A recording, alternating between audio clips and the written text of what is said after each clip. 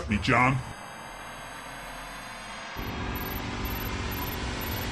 Cut me, John. John is opening a package with an X-Acto knife. Barely. And it's either going to be the package or his Careful, vein. it's filled with those popcorn peanuts. Cut tape with a razor blade. Stabbing it like a... I'll kill you! Like a... No, you can do it by yourself. I'll stab you!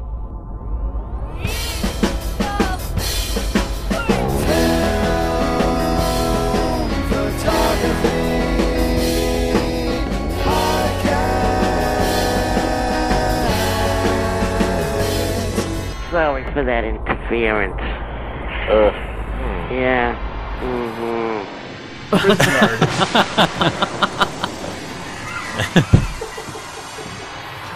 Check it out. We open box. Hey, we're opening up a box from our... what is that from? Nothing. Can I have a fungi? Fungi. Called it a Two left. fungi. A fungi. There's only one fungi left. Fungi. Whoa. He just throws them away. What is that? Mints? Oh my God. Those are mints? Dewey's Those are Bakery. Thin Mints. Oh, Joseph. Oh my God. Hot cocoa. Shortbread cookies. You know how Sammy Davis Jr. says hot cocoa? How? Hot cocoa. Oh, yeah. Shortbread. Oh, no. What, you taking us home? No, but I know you don't want them here because they're covered in powdered sugar. Oh, and you yeah. know. Crumbs There's going to everywhere. be crumbs. These are crumbs to the crumb. Which have little plates under it. Hey, everyone. Thank you for tuning in to the Film Photography Podcast. The podcast about... Food. Food. And vinyl. Heard Scott Walker. Leslie Lazenby, Thank you. I got food in my Mark mouth. O'Brien, Hey there. John Fideli, Hungry Dutchman. Mark Dalzell, Hello. Matt Marash, Oh, hello. and I'm Mike. Hungry Scott Walker. And I'm Mikey Mike.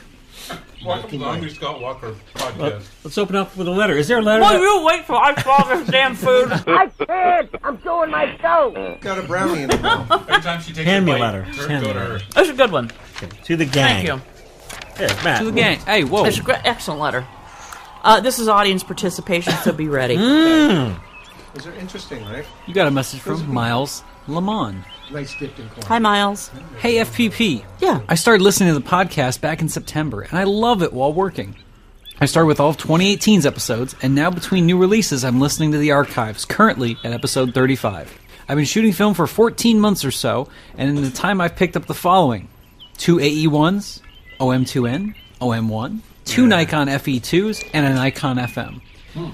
I really want to pick up one system to focus my money on, which film, just all the film. Yeah. Okay.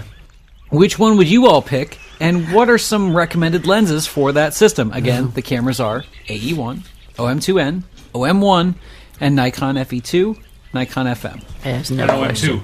No question. Try to trick me. Whoa, question. we'll do the round table. I think this might create some live... Oh, see? Ah. Just did it. Just did get us Pitness. talking. I think this might Pitness. create some lively conversation between the brand loyalists on the show. Keep up the great work, Miles. Ooh, boy. Oh, well, since I'm right next to Matt, I will start.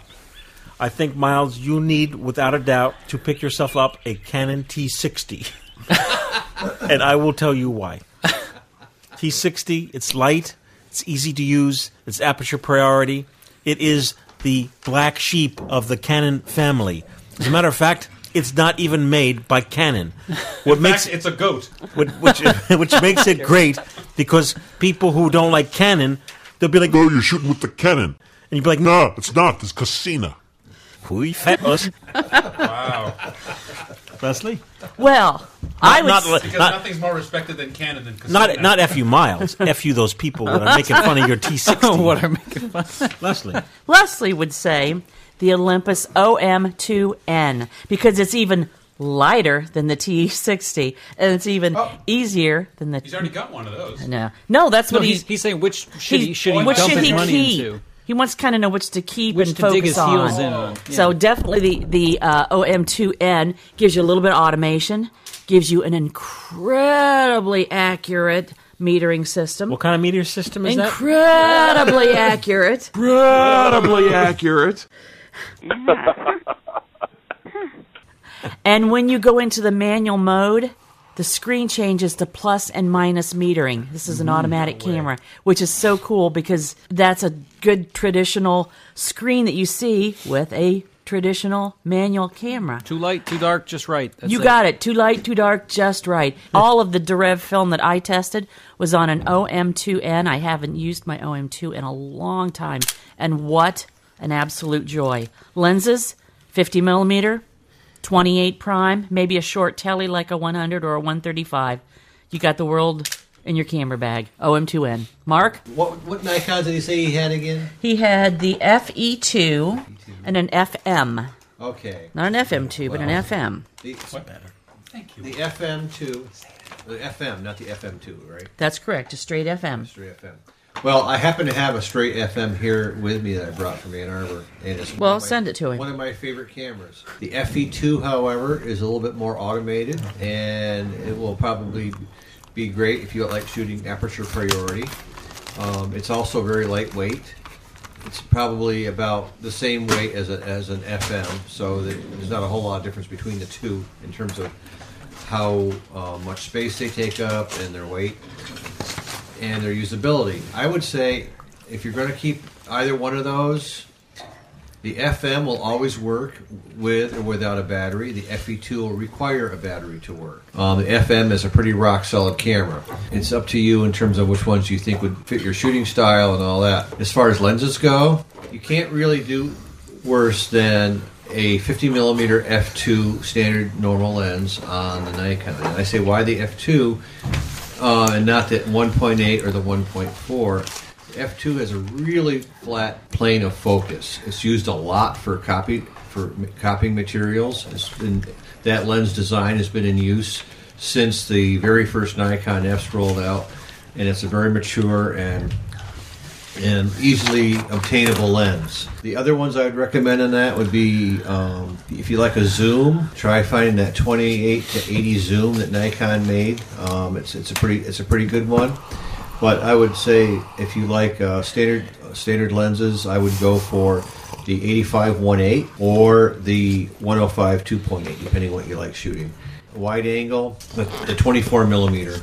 I think that's one of their best wide angle lenses. So there you go. That's all cool, Mark, but he's investing in that Canon FD, so he'll make some notes and then pass it along. You already bought a T60 and then fast forward through all this anyway. Yeah, I think we have a stalemate. I mean, we have one vote. John, do you have a vote? Nikon.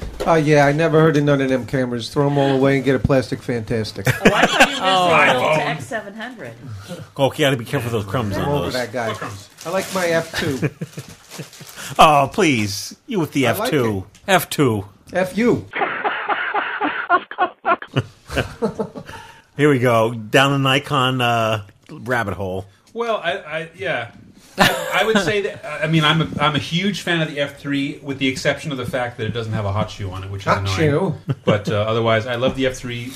There have been, like Mark was saying, there's thousands of lenses made. Mm-hmm. Yeah, they all fit the F3. Every Nikon lens ever made before G lens 99 will fit it. They're easy, they're plentiful, they're cheap. Go with an F3. Sorry, Mike. Matt says get an 8x10. Oh, Matt's taking Yeah, the throw scale. it. No, Go big or go home. if you're talking about lens selection, I'm with the rest of the crew. Go with the Nikon F mount. If you're going for cost effective and as small as possible, though, Leslie, she nailed it. Those three lenses, that 135, that 28, that 50, perfect. I think it's firmly in the Nikon camp if you want selection. Nikon cameras have taken some of the world's greatest pictures. More professionals use Nikons than all other 35mm cameras combined. But you don't have to be a pro to own a Nikon. This Nikon FE is as easy to use as the 35mm SLRs amateurs buy. And you can own one for the cost of a few extra rolls of film. Nikon, we take the world's greatest pictures. The Nikon FE, now Shutan priced this low. For cameras today to shoot your way, it's Shutan. For every camera need. Shutan Camera, downtown on Wacker Drive at LaSalle, now has the Nikon everyone's been waiting for, the programmed Nikon FG. At the touch of the shutter release, the FG's microcomputer brain automatically calculates the correct lens opening and shutter speed simultaneously. It all happens in a fraction of a second, and it all adds up to picture-perfect photography. For more creative photography, the FG can be used as an aperture priority automatic or with full manual control. Light-emitting diodes in the FG's viewfinder tell you what shutter speed you're operating at. If you're under or overexposed, the LEDs blink and a warning signal sounds. The FG's operating modes are further enhanced by a wide variety of Nikon accessories. Lenses, filters, flashes, motor drives, they're all part of the world's most comprehensive photographic system. And with them, your creative capabilities are endless. Shutan offers the FG, its attachments, and expert advice on how to use them to achieve the effects you want. The Nikon FG, now at this low Shutan price. Let Shutan help you enjoy Nikon photography today. Shoot with the best, your cost is less. It's Shutan. For every camera need. Shutan Camera, downtown on Wacker Drive at LaSalle. Hey, we're back. There's a couple of these little cult You cameras guys know out about there. this cult camera? That Minilux was one, and I hadn't quite graduated up to the Minilux no zoom. And I hear rumor that Matt has, and he's going to be talking about that later on, which is very cool. But also, it's just amazing what some of these cameras bring. Another one that comes to mind is the Yashica T4. Oh, it's awesome. I'm going to tell you, this little black piece of plastic, unassuming camera doesn't really look like it should have ever been raised up to cult status. Made by Kyocera, it has. It's Kyocera Yashica T4. There are a few versions of this, and I'm not talking about Mike's version. It's called the Caputo T4. The Caputo T4. It fetches $2 on eBay. Whole box. The Yashica with a K. Yashica with. Then there's a non-Yashica version of this. If someone hasn't researched it well enough, it might slip it in for a cheap price. Kyocera introduced one themselves called the Slim T, which sounds kind of like it's a rap singer. Hey, Slim T. Totally. Yeah. That's what I got. Beautiful. I got rhymes for days. Well, yes. That rhymes for hours.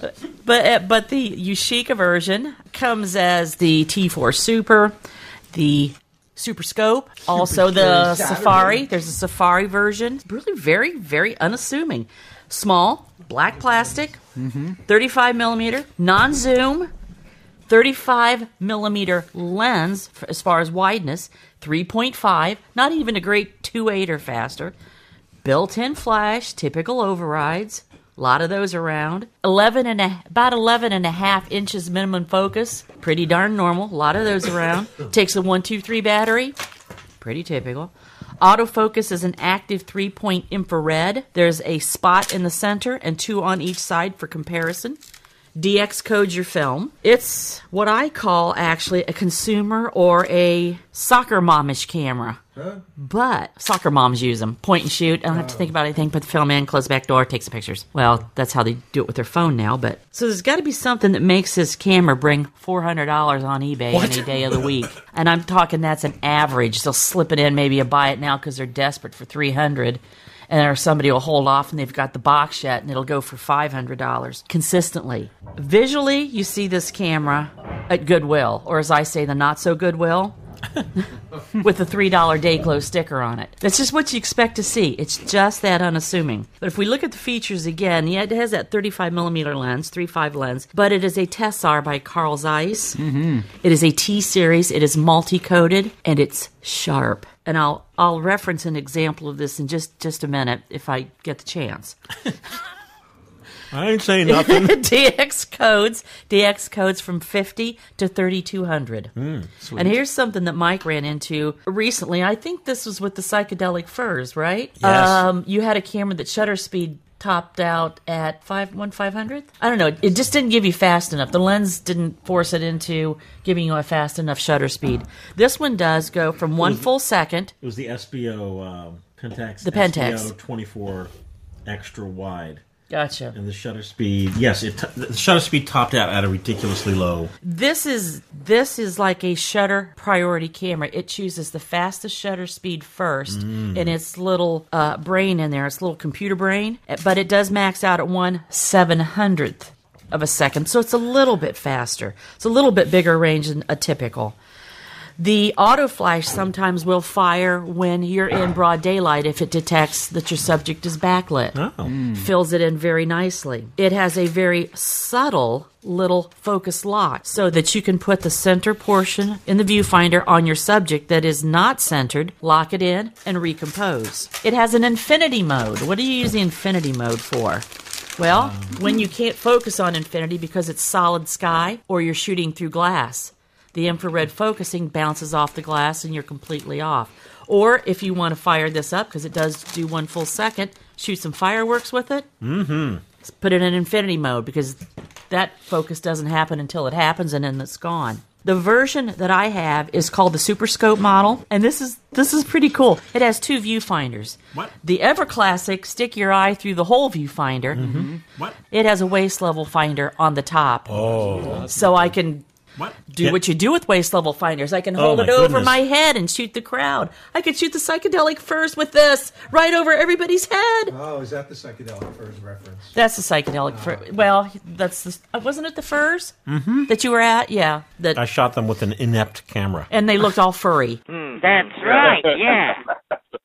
Yeah. Yeah. But the biggest psychedelic blurs in October.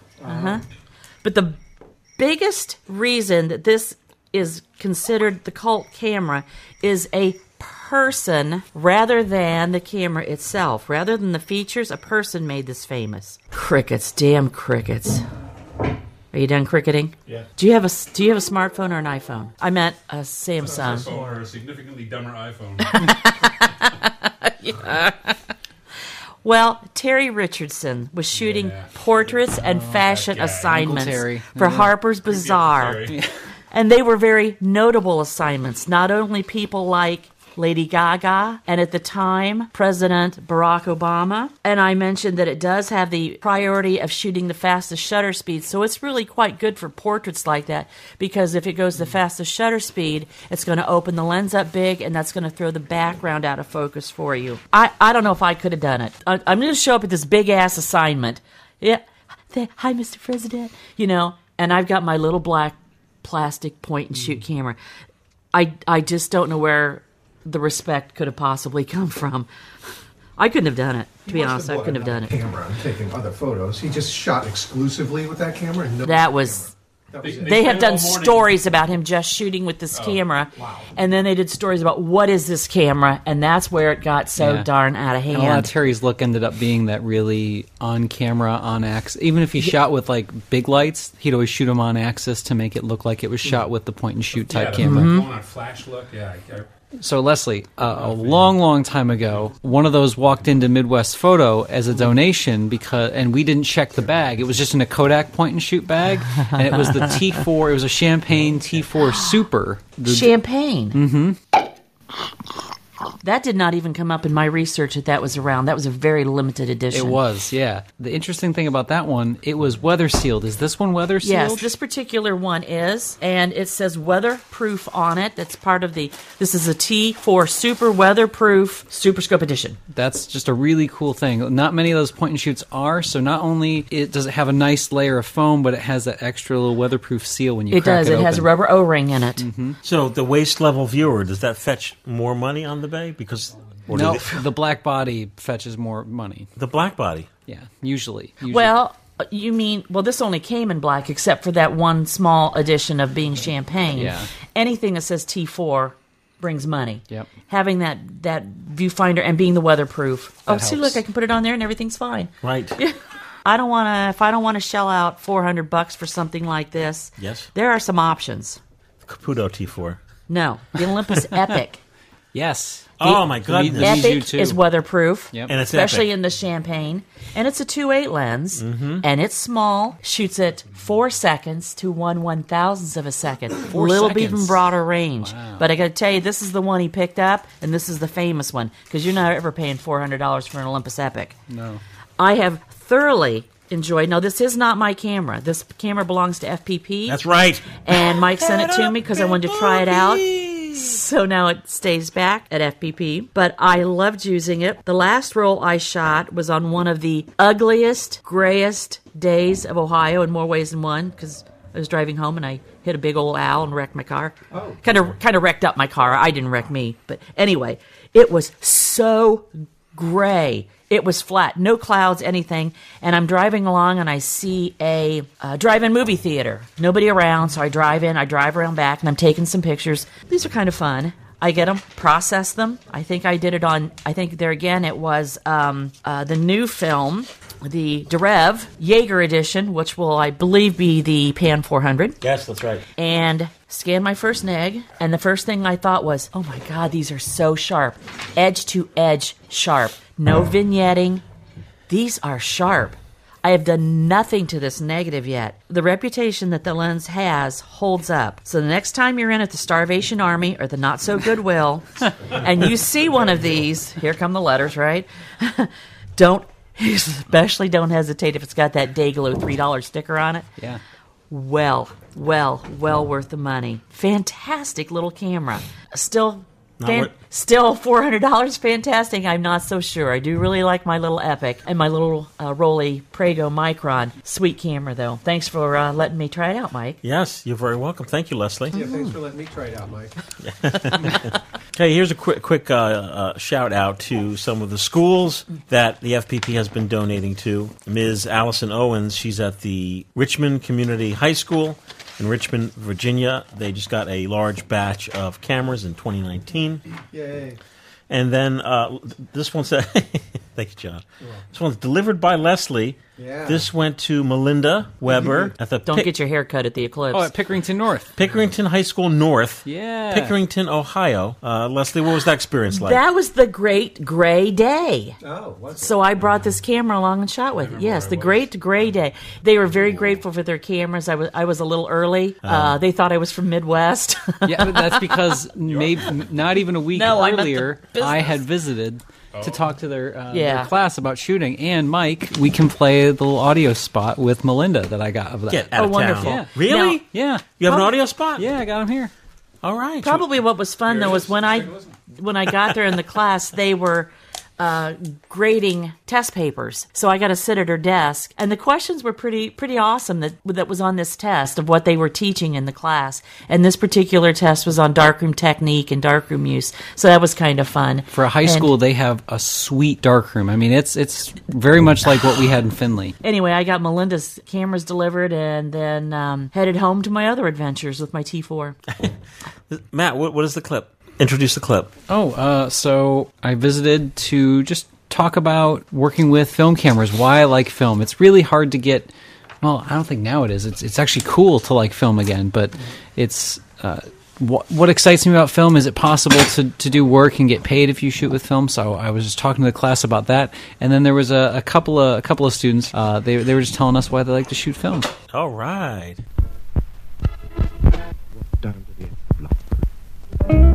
Pickerington North High. I'm here with Miss Melinda Weber. Hi, Melinda. Hi, how are you? So, Melinda, how did you find out about about FPP or film photography in general? What's your association with it? Well, Dan Yeager told me about it, and I looked into it this year because I have a film class and I needed cameras. So I'm like, okay. I searched on the internet, found it, did some emails, and then got a response, and now I'm just waiting to get cameras. Excellent. Now, is this your beginning darkroom class here today, or what class was this? This is beginning darkroom. Beginning darkroom. Excellent. And we had a full house. This is pretty cool to see. How many students do you normally have in your darkroom class? We have 22. This is the actually first film intermediate class that we've had.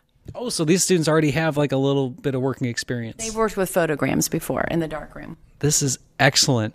So all high school is part of the standard curriculum, and you get how long with them to teach them some darkroom stuff? Well, we have about 45 minutes, and it's one semester, so it's really not enough time, but it gets them a sampling of what it would be like, and hopefully in the future they'd want to come back and do some more. Excellent. Yeah, so we went over, we tried to get a lot done today. I brought in some 35, some medium format. I brought in, of course, the Beast. I brought the 8x10 in. We brought some Instax. What do you think resonated the most with the kids? I think the Instax did. Instax, excellent. And I think your talk about the camera, to me, it looks like the old Browning camera. Mm-hmm. I forget what you call it. Oh, the Hasselblad I had. Yeah. I think some of the girls, I saw their eyes light up. Like, yeah, that would look really cool, and I would really like using that camera. Oh yeah, it's always a hands-on thing, and when you can see yourself with the camera, it does something way different than just seeing a slideshow about everything. I definitely saw some eyes light up on that one. Excellent. Hopefully we got a few more converts, and what I got most out of the class is there's definitely some hunger to get something different out of their pictures. I saw a lot of cell phones taking pictures of other pictures, so there's an interest there. It's just really engaging it and kind of making it click. Mm-hmm, it is. Cool. All right. Any any final thoughts for us at the FPP? I just think what you're doing is great. Now that I know you're available, I'm going to think of ways to incorporate you back into the classroom or come up and encourage kids to come up and take classes. I'm even thinking field trip or something. Oh, absolutely. I'm game. Yeah. Yeah. So we're just going to have to see where this goes, but it's a great opportunity for the students, and I really appreciate you coming out. Cool. Well, thank you so much, Melinda, and hopefully we'll look forward to working with you soon. Cheryl Teagues as seen through her Olympus OM10. The OM10 can see me in many ways. With an Olympus telephoto lens, you can get in this tight. With a wide-angle lens on your OM10, you can see all of me. Or with the zoom, you can do both. Snap on a flash to see me in a different light. There's even a winder that shoots off several Cheryls per second. And it's amazing how a camera that's part of a system this big is this easy to use. With Olympus OM10, great shots automatically. Now Mark D is going to talk about the... This is a Voigtlander Bessa. So Wait a minute. Have we talked about this? Well, we have. That's good, Mike. We've talked about the Voigtlander Bessas because they made these cameras for like 30 years. Make sure your mic's on. Yes, please. Okay. Checka. They made these cameras for a good 30 or 40 years. They made about 600,000 of them. But what they did was modify them in a very kind of Soviet manner every year or two and didn't give them a different model name. So they were all called Bessa. Oh. But you have to know exactly which one you have. Or you have the book that tells you the difference. Well, you look them up online and there's a picture of all 20 different versions of it and you have to narrow down. So this one... This is the Joe Mama Bessa. This is the 1935 to 1937 Bessa. Okay. So this was the immediate pre-World War II model. I'm making note. Yeah, they were in production from 1929 to 1956. This camera was around in 1935. It was. Also 1936. And 1937. Okay. You don't even know who owned that. It's still around today. That's true. Could have been a silent screen star. We don't know. Yeah, I suppose that's true. I mentioned last episode I was back up in Ottawa over Christmas, and my mother came out with a big plastic bag and said, "Oh, somebody on the local Facebook swap group had a bunch of cameras they were giving away, so I got you these." Oh, wow. And it was a whole bunch of random cameras, and this happened to be in there. Looks clean. And it's beautiful. And I just happened to have some 120 film on me like I do. So I went out and shot it that day. She was tickled that I could use it immediately. Yeah, what I've got here is the best. It's one typical 120 folding camera like you would expect to see from Kodak or anybody else. It's got a painfully slow 7.7. is the fastest aperture it's got. It has a wide range of shutter speeds, if you consider 2 to be a range. A wide range. It'll do a 25th and a 75th of a second. That's it. That's pretty wide. That's it. Okay. Plus bulb and time, but that's about it. Technically, it's really kind of terrible. The cool things about it that I like, first of all, I love this feature. It has a flip-out trigger on the body. That's pretty cool. So it's very ergonomic to shoot with. Yes. It's a self-cocking shutter on the body. Don't see that too often. And then, it's a very non-American sort of feature to have. It's not, normally with the Kodak, you have to reach right in there and flick it.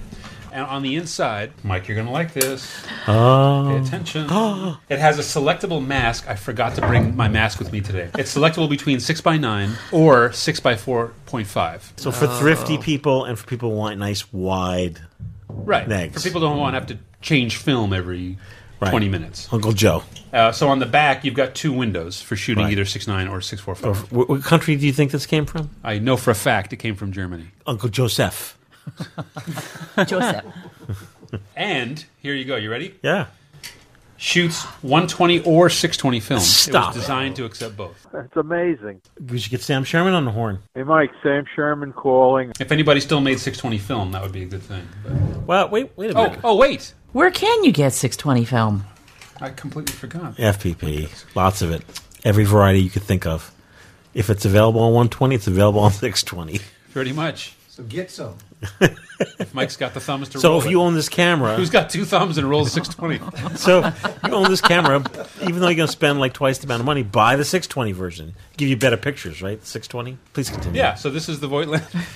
Please continue. They actually sell for not a huge amount of money, but a surprisingly high amount of money. These go for about $50 on eBay, which is a respectable amount of money. I did shoot a roll through it. I shot a roll of Arista 100 through it, actually, over Christmas. The lens on this is pretty clear, but the images came... Yes, Mike? How did you know that it was the 35 to 37 edition? Well, if you get on the Bessa websites, they'll have a picture of every single Bessa that was ever made. Okay. And you go through one at a time to find, okay, mine has this exact viewfinder, mine has the 7.7, mine has the chrome trim, so I know that it's the 35. They changed a little bit. The little pop-up optical viewfinder here, they stopped doing this after World War II. So anything from 45 to 56 doesn't have this on it anymore. And they start to have the little built-in... The pop-up. The little built-in lens, for focusing. So there's certain things that are pre-war, post-war. It's great. If time traveling actually existed, you'd be able to bring a time-appropriate camera, time-appropriate clothing. You'd be just like Christopher Reeve in Somewhere in Time. Exactly. There'd be that scene. Yo, Edwin, it's your cousin. Marvin Land? You know that camera you've been looking to invent? You have some ideas. This guy's got. They go for about $50. So I said I shot a roll through it. It has a very weird look to it. It looks like it's from the 30s.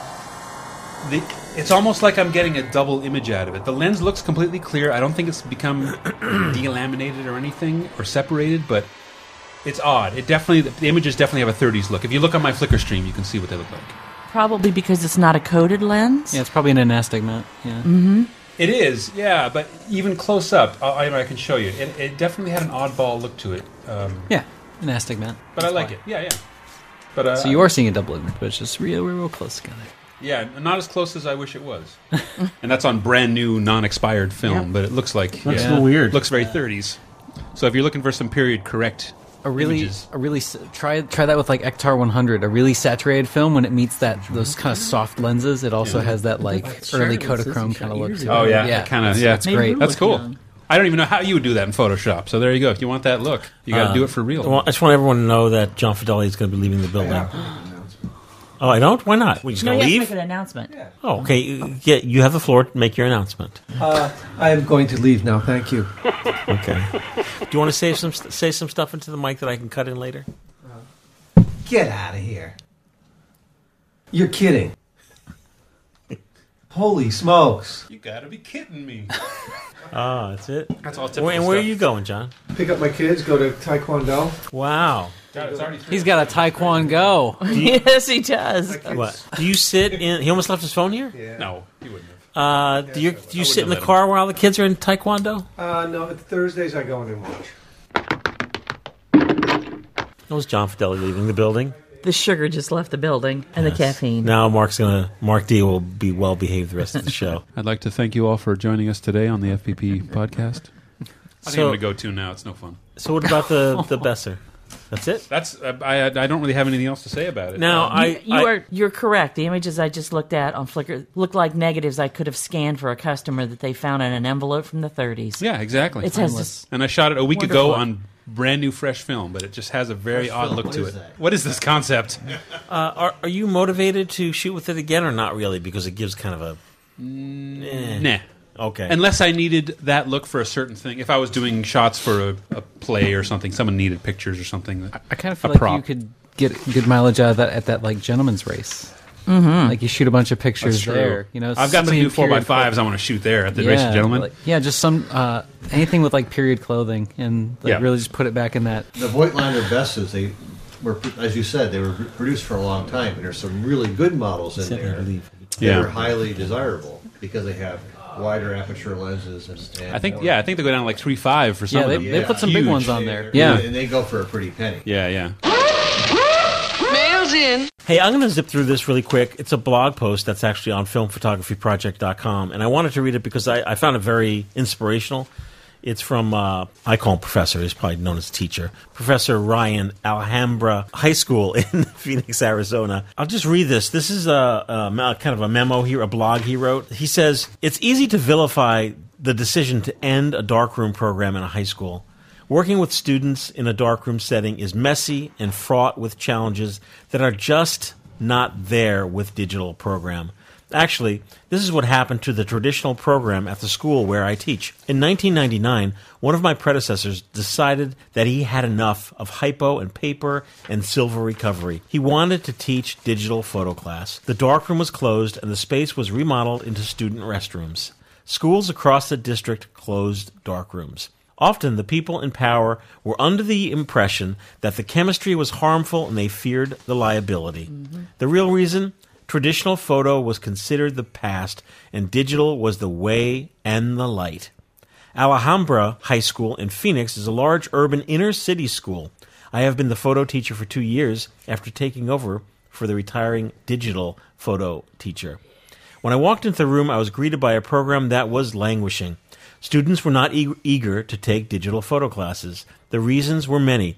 But I was determined to reinvigorate the digital program and create a new excitement over traditional photographic processes. Why? It had to do with a closet. It's actually larger than a closet. All told, it's 10 by 22 feet and has a sink. Why would a closet have a sink? Great question. No one knew the answer, but I did. At least I knew an answer. It would become our new darkroom. And there were some real hurdles. First, I didn't have enlargers, cameras, students, or any sort of budget. Second, I was doing all this under the radar. I didn't know if it would be supported. I started with what I had at home. 3 Canon AE1s, yes, an Omega D3, and a host of darkroom accessories. It wasn't much of a darkroom. I called it my ersatz darkroom, but there was a real excitement event on the horizon. One of our sister schools was consolidating 2 darkrooms, and I convinced that photo teacher to surplus some enlargers to our campus. Enlargers are expensive, and I would have never been able to convince anyone to buy them. Instead, getting surplus from another campus made us one step closer to getting this darkroom into reality. I moved tables, painted walls, cleaned out everything I could to make enough room for these enlargers. In the end, I had a very serviceable teaching darkroom.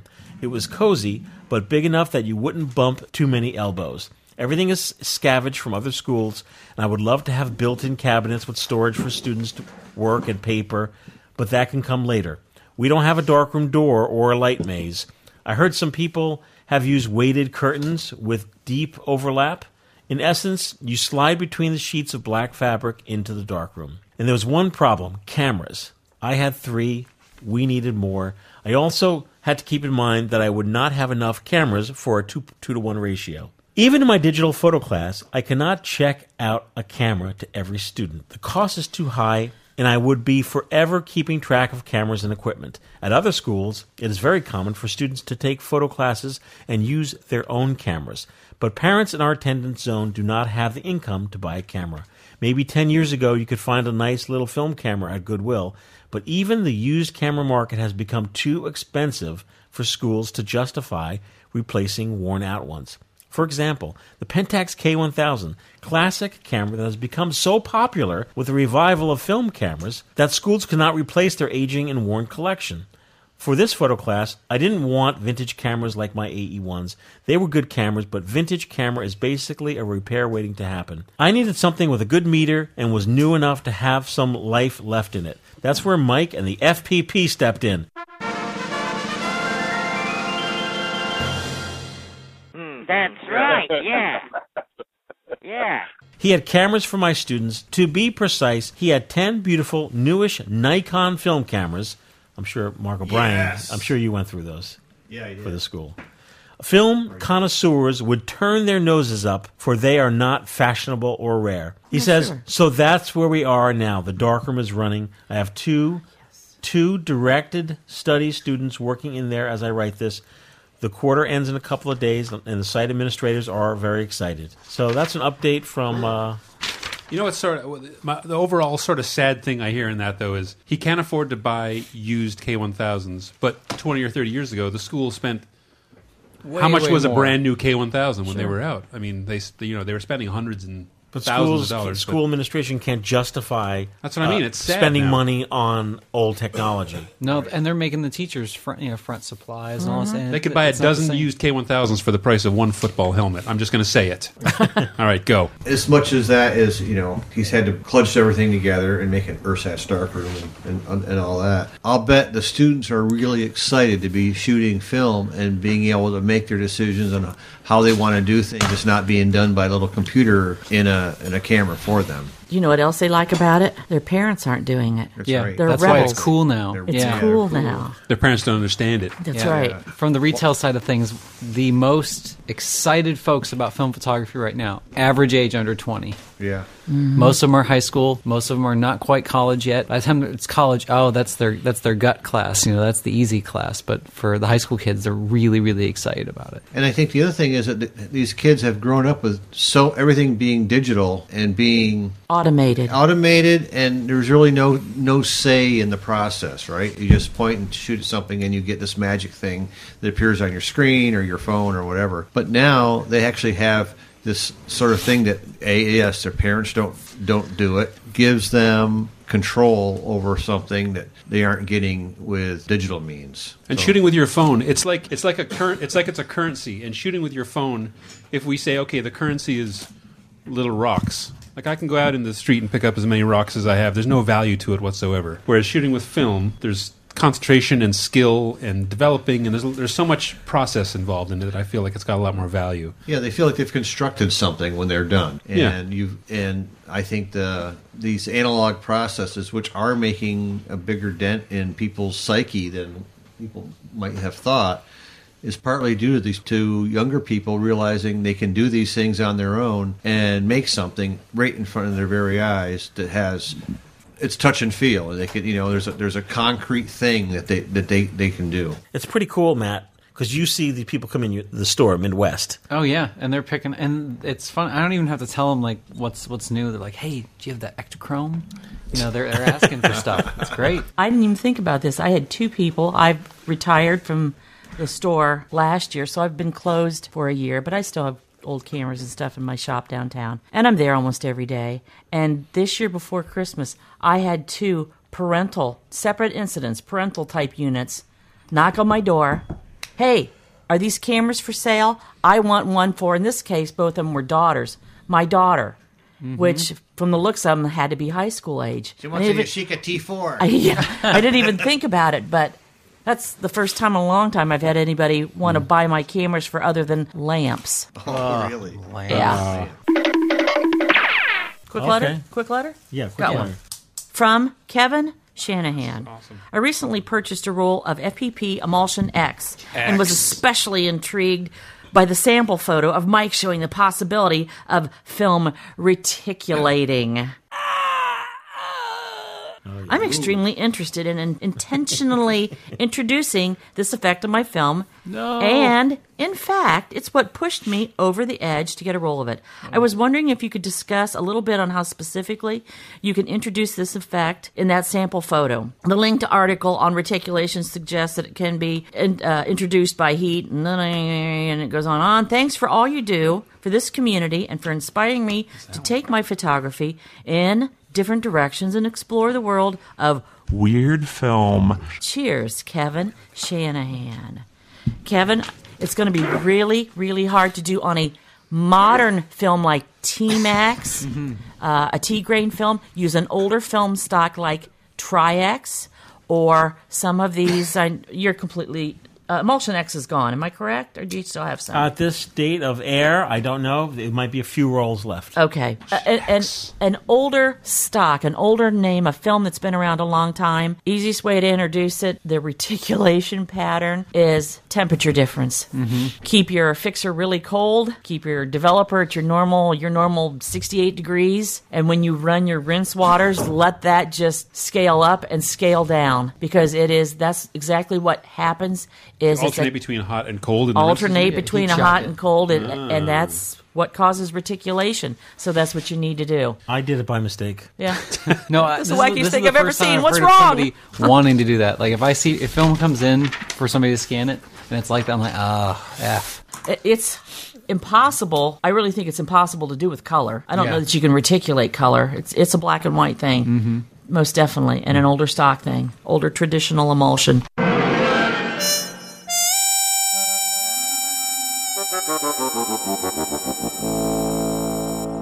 Back in early December, I stopped in a local thrift store. You got that at a thrift store? That sounds like his own solo YouTube channel, Thrift Star. Thrift Star, yeah. And I saw this little blue box under the counter, and where they keep the cameras. And I said, "Can I see that?" And is it a bag? And I said, "Oh, I think I know what that is." I opened it up, and it was a mint condition Univex Universal Minute 16, not a Minute 16, a Minute 16. And it looks a lot like a little miniature movie camera. Mm-hmm. And Mark D, back in episode whatever, when we were talking about sub-miniatures, I believe, at the time, he brought in this little Tindar camera, and it looks like a little movie camera, just like this one does. But in effect, it's a bad clone of what I have. Unlike a movie camera, it won't take pictures. Yeah, well, yeah. I saw it. They had dropped the price from $20 down to $16. I said, I'll take that home. I would grab that for that. And it's really, really pretty cool. Now, what the heck am I talking about? What the hell? There was a camera company called Univex, Universal Camera, which was based in New York, and it started up back in the 1930s. And they had a bunch of cameras that they produced over the years. They were all on the cheap end of the scale. Some looked rather rough around the edges. Not the Mercury 2. No, not the Mercury 2. All right, just had to say that. Yeah. And so, first, let me talk a little bit of the history of Universal Camera. Back in 1991, a book came out, The Univex Story, by Cynthia Rapinski, which is, if you're interested in American camera companies, it's really a great book to pick up, because it's all about the rise and fall of so many similar companies. Other similar camera companies had similar fates because they weren't able to compete in the ensuing years into the 60s after the World War II. But Universal was started in 1932, and it was immediately successful with their first camera, the Univex Model A. Now, you may have seen these. They're made of Bakelite plastic. They're little tiny things. They sold for like 39 cents. Back in the 30s, which was, today we would say that's pretty cheap. You can't even buy a candy bar for 39 cents. But back then it was still pretty inexpensive. And it took their special size 00 film, which was made by Gevaert in Belgium. Mm-hmm. But they spooled all that stuff over here in the States, and they had quite an industry. And they sold millions of those Univex Model A's. They produced 6 images on a 1.5 by 1.5 by 1/8. 1 1/8 inches negative size, so they were pretty interesting, and they weren't necessarily an outstanding camera, but they did sell 15 million of them. So if you see one, people say, "Oh, that's got to be kind of rare or worth something." They're not worth much, a couple bucks at most. The film spools were unusual because they had a V-shaped notch on the ends for the spools to fit into the camera, which meant you couldn't just go to Kodak and get something similar. So they had locked it. They had kind of taken the Kodak model of, we'll produce the camera and the film only fits this camera. And they did that with a whole bunch of cameras by Universal Camera or Univex. And so you could call it the razor blade model of camera production. And of course, after that success, they designed quite a few cameras. The Univex Mercury, which looks like a parking meter in my mind. Oh, yes. When I see one. They had one that took the Univex film, and they had one that took later on after the war. They converted to take 35 millimeter. And they weren't exactly poorly designed cameras. They're quite unique, and a lot of them still work pretty well. So going through the war years, they did a lot of subcontracting, like lots of camera manufacturers did. They produced binoculars under contract for Bosch and Lomb. The Mercury 2 was their best-selling camera as a real working camera. They came out with some other ones later on, some TLRs that weren't especially popular. Overall, they were we would call them second-tier cameras. And I'm sure Sam Sherman would probably say, yeah, they were second-tier cameras. It's amazing. It's just amazing. They started running into trouble with their creditors and so forth. What kind of trouble? And they came out with trouble. They had this idea of coming out with a Minute 16 as being the camera that would save their company. Interesting. Yeah. Save their Keister camera.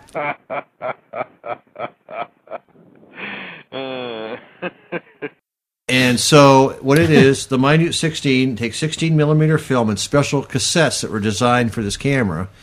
And it's got a actuator arm on the side that advances the film, which is pretty cool. And it's got a little film counter in there. And it's got a shutter button on the side. The original one had 3 f-stops, f6.3, f11, and f16. The later version also has an f8 setting. There's no focus adjustment, as it's fixed focus from 3 feet to infinity. And the little lever not only cocks the shutter, but it advances the film. So it's actually a pretty cool camera. I'll pass it around. You can open up the back. It's very shiny, burnished metal. Aluminum, yeah. Probably it's aluminum. Beautiful looking. It's a beautiful little thing, yeah. These actually did sell fairly well. The problem was a lot also got sent in for repairs. Yes. I may have missed this. It takes standard 16 millimeter film. 16 millimeter film, but it's a special cassette that they designed for it. But can you reload the cassette, or you could reload it if you had one? Do you have one? No, I don't. That's what I want. So if someone's got a cassette, that's why he's doing the review. Yeah, send me one. Yeah, apparently they're hard to find. Yeah, but you can look inside to see the controls and see how things work. It's pretty cool. I have retrochrome in 16 millimeter. Oh yeah. Doesn't matter. I don't have a cassette for it. You can jam one frame in there. So it's a really cool little camera. I'll pass it around. It's got some heft to it. It's got a tripod socket on it.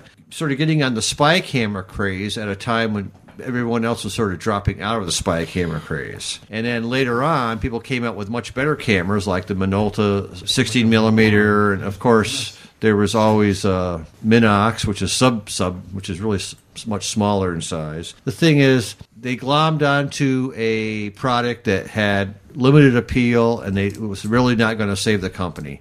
And although when they finally died in about 1966, all that stuff went to some place in New York City, and they sold all that stuff out that they had remaining, and all the parts and everything. So.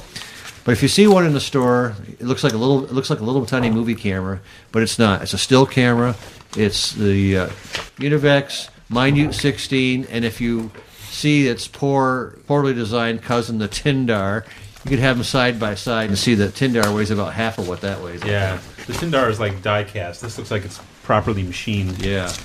And Mark D, you had poor experience with the Tindar. Yeah, mine barely worked. It only would fire correctly about half the time, so it's completely unreliable. Sorry, Tindar just sounds like a shitty Tinder knockoff. Yeah. Tindar the Barbarian. Like you have to use a Rolodex instead of your phone to find somebody. It came with the original how to use Unipan film. The film sheet, fact sheet with it. It came with a special offer, a Minute 16 carry case for 50 cents. Well, that's all I have to say about it. Thank you, Mark. Earlier in the show, we mentioned price reductions on Brownie movie cameras. That covers the Brownie turret cameras, too. And now here's Ozzy to show you how they work. Well, here's the Brownie turret I use, and I can get 3 different kinds of movie shots with it. One lens gives you big telephoto close-ups. This is for your medium shots. And when you want a beautiful wide-angle shot, use this lens. Now watch. This is my wide-angle shot. Kids are pretty good, aren't they? Now I turn the turret, and here's my medium shot. Another turn, and here's my close-up. And I didn't have to move a step. See, what could be easier? Thank you, Ozzy. Now, about those prices. Now you can get a brand new Brownie Turret movie camera for just $59.50 or as little as $6 down. That's right, for just $6 down, you can make home movies with a real professional touch. So, see your Kodak dealer this week. Now we're going to talk about, for all you fans of mid-20th century pop culture, the Solar Swivel versus the Bedrock Twist. I'm not sure if this has anything to do with film photography, does it? Oh, of course it does. The Flintstones? okay. And? The Jetsons. Oh, the Jetsons. Was it, there's a town I know where the cool cats go called Bedrock. Oh, all I know is the Jet Screamer songs. From I remember that episode. So you know the Flintstones. I remember that right? episode, yeah. The guy eats Yes. eggs and has an allergic reaction, so Fred has to put So on a Fred wig has and to go out and on, perform. yes. I remember. Take it away, Leslie. Great. There's been this internet conversation, the keyboard commandos have been going on about how you agitate your film during processing. It's almost like the stop bath water thing, I do it this way, it's got to be right, I do it this way, it's got to be right. But whether you're doing the swizzle, the twizzle, the swivel, or inverting... I do a waggle. Do you? I don't even know how to do that. Film has to have agitation during processing. Flat out, that's what it is. Now, I'm going to talk about tank processing rather than tank rotary or tray processing. Those all still have to be agitated, but they have their own method. Technically, film's made up of little silver bits embedded in a gelatin base. And if you look at gelatin, highly magnified, it looks like spaghetti with the little silver bits hanging around in it. So agitation is necessary for two means: getting the chemicals to swirl in around those pieces of spaghetti and getting that spaghetti to swell with the chemistry. I know what you're saying right now is, I don't give a crap about all this. I just want to know the best way to agitate my film. Get to the finish. Get to the point. How do you do it? And probably our most popular method of film developing is with a plastic tank, plastic reel, probably a Patterson type or a Patterson knockoff. The other options are stainless steel. They use inversion. They never use the swivel, the swizzle, or the twizzle. Swizzle sticks. Yes. And Jobos use a rotary system. Patterson tank, though, when you get a new Patterson tank or some of these other, as I call them, Patterson knockoff tanks, come with a lid and come with a swizzle stick. Mm-hmm.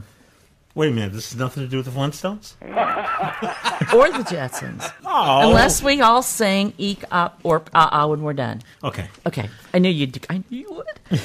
Normally, I invert, which means putting that lid on the tank, make sure that it's sealed, and you flip the whole thing over gently so many times, so many revolutions at a certain time each time throughout your development process. So the lid, obviously, is for inversion because you don't want to flip it over and have all your chemistry come out. And the stick is for the swizzle. You fine-tune both of these methods. Some people invert 5 times every 30 seconds. Yep, twice a minute. People have the sweats over that. Like, oh, Should it be 4? Should it be 5? I think it takes a little bit more sweats for T-Max. I always really, now I'm sidebarring here, but I always had a list in the darkroom.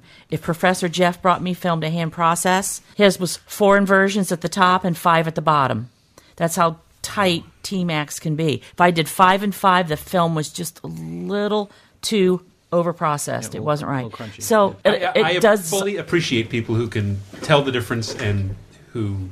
That's totally not the way I do it. Just so people, if people do stress over it, there's always guys like Mark who are just like, oh, shoot, Whatever. I haven't agitated for a couple of minutes. I better go in and spin it around. Gotta go check my film. And it kind of works. But the pizza's done or the film, I'm not sure which. I'm completely impressed by people who are that precise. Well, at that point, it was commercial, so it wasn't just for me. So, exactly, yeah. Yeah. And I think once you do fine-tune that, we're going to go back to that is a gentle inversion. So you're not making a martini and shaking the crap out of this. But once you fine-tune it, you may also find something I talked about a few episodes ago, consistency, and you may find that you're shooting at box speed again. Box speed really is there for a reason, but people, they just love it. It's not an arbitrary number. I don't shoot at box speed. Well, might be a reason for that. But there are times when I swizzle. And if you would remember, and of course you don't, no one but Joseph Runges remembers episode 194 in particular. When you say swizzle, you mean you put the stick in and you go in a back and forth motion. Well, you can actually even just go in one direction. It doesn't really matter. I don't have any of those for my Patterson tanks. I didn't realize that was even a thing. They came with them, but if you got your tanks used, yeah, mine are all used. Then they lost them. No, I didn't realize there was even an option. They're notched on one end, so they fit down and then.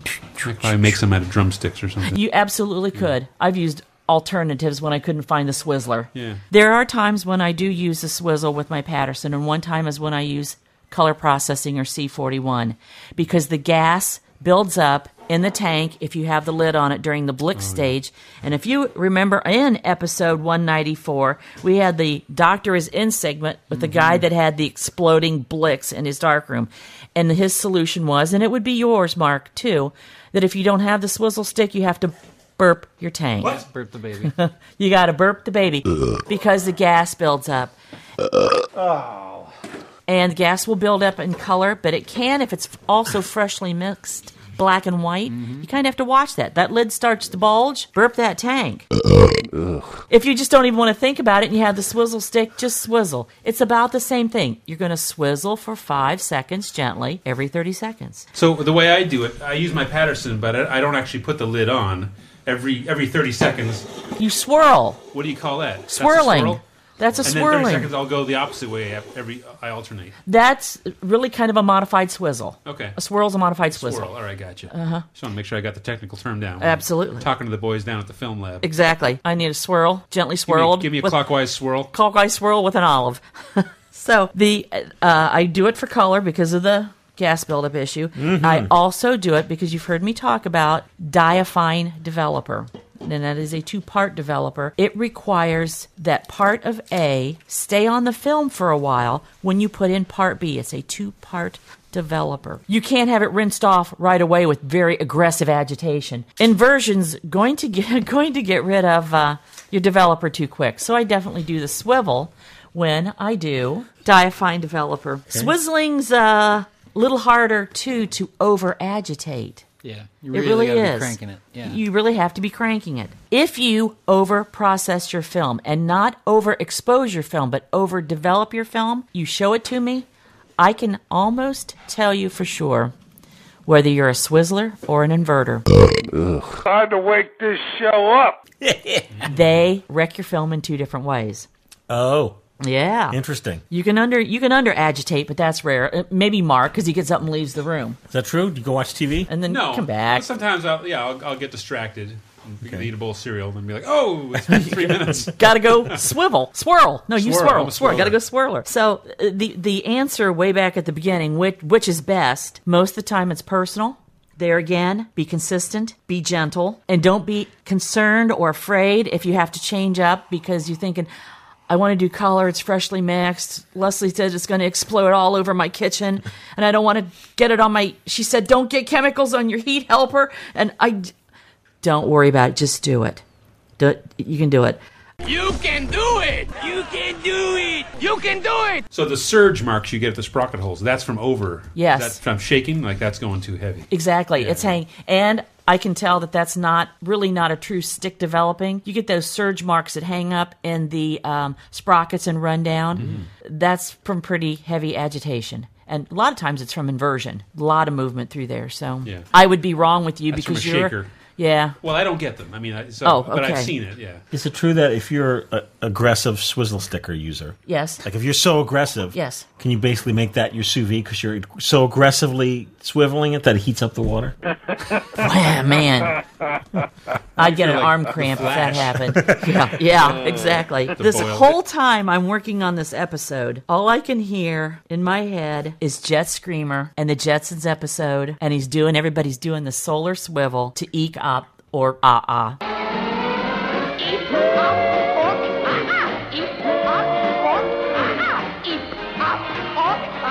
That means I'll you. Eek, up, or up. That means I love you.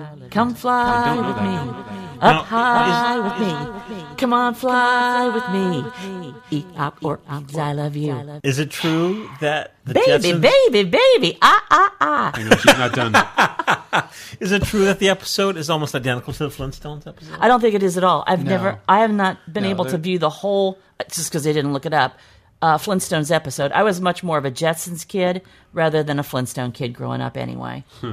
So Typical. It makes Typical. sense. Both my moms like the Jetsons, especially Is that that right? episode. It's my mom's favorite episode. Oh, About really? work. Mhm. This is where, see, it's kind of maybe a knockoff, one or the other. Something happened to Jet Screamer's drummer, and George had to go on and drum for him, and he was like really nervous, and they put a mic in front of his face, and they said, "How do you feel?" And he goes, I feel. And then they whip the mic out, and then he really gets rocking at it, and he ends up loving it, and Jet Screamer loves him, and everything just turns out fine, and Judy's still in love with Jet Screamer and her dad. And there you go. And that's Now I gotta go watch it. that's the Solar Swivel versus the Bedrock Twist. Thank you, Leslie. You're welcome.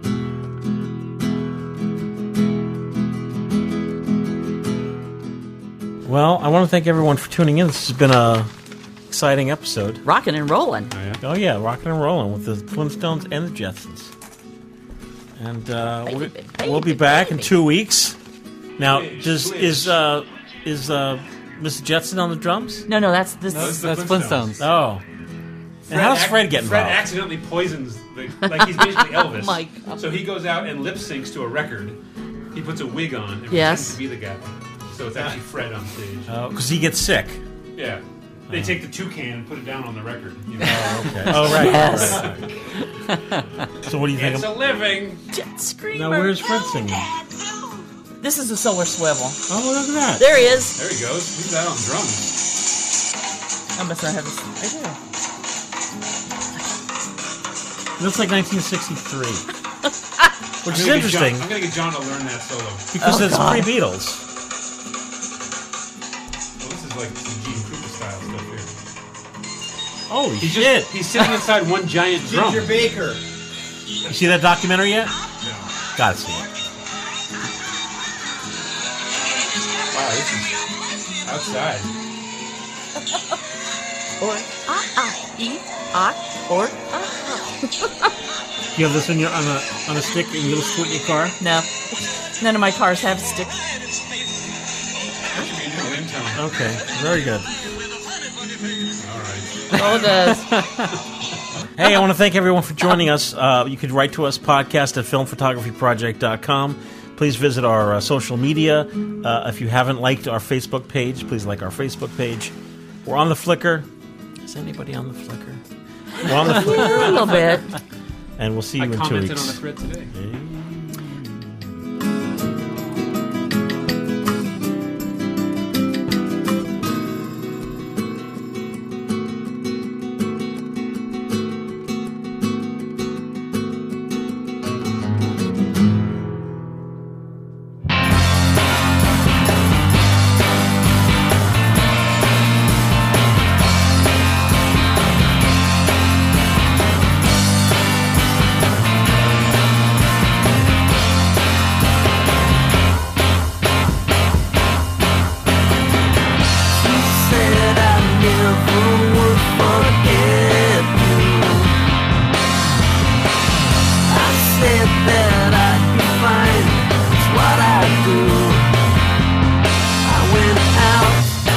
Some clothes, but they look just like your clothes. Played some songs in a bar on your Fender Jaguar, but they all point, yes they all point back to you.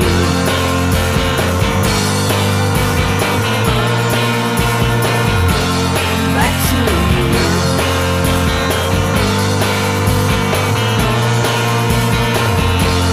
Though I try to be fair, she knows I don't want her there.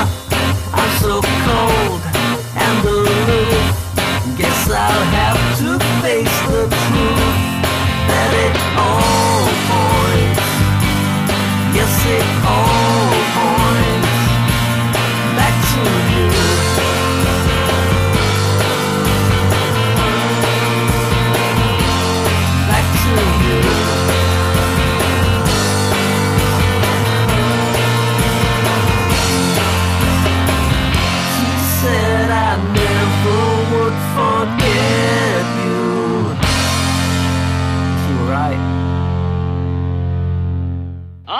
gonna be a big night tonight. Hit that curtain. Hold it, hold it, hold it, hold it. Tune in, Swivelers. I got a treat for you. A new song by Judy Jetson. And to keep it in the family, on the drums, her father, old Space Dust Daddy himself. And we're going to kick off with a drum solo. Go, go, boom, boom. A drum solo? Who? Me? Alone? Sure, you. You can do it. Go get him, Dad. Zoom, Dad, zoom.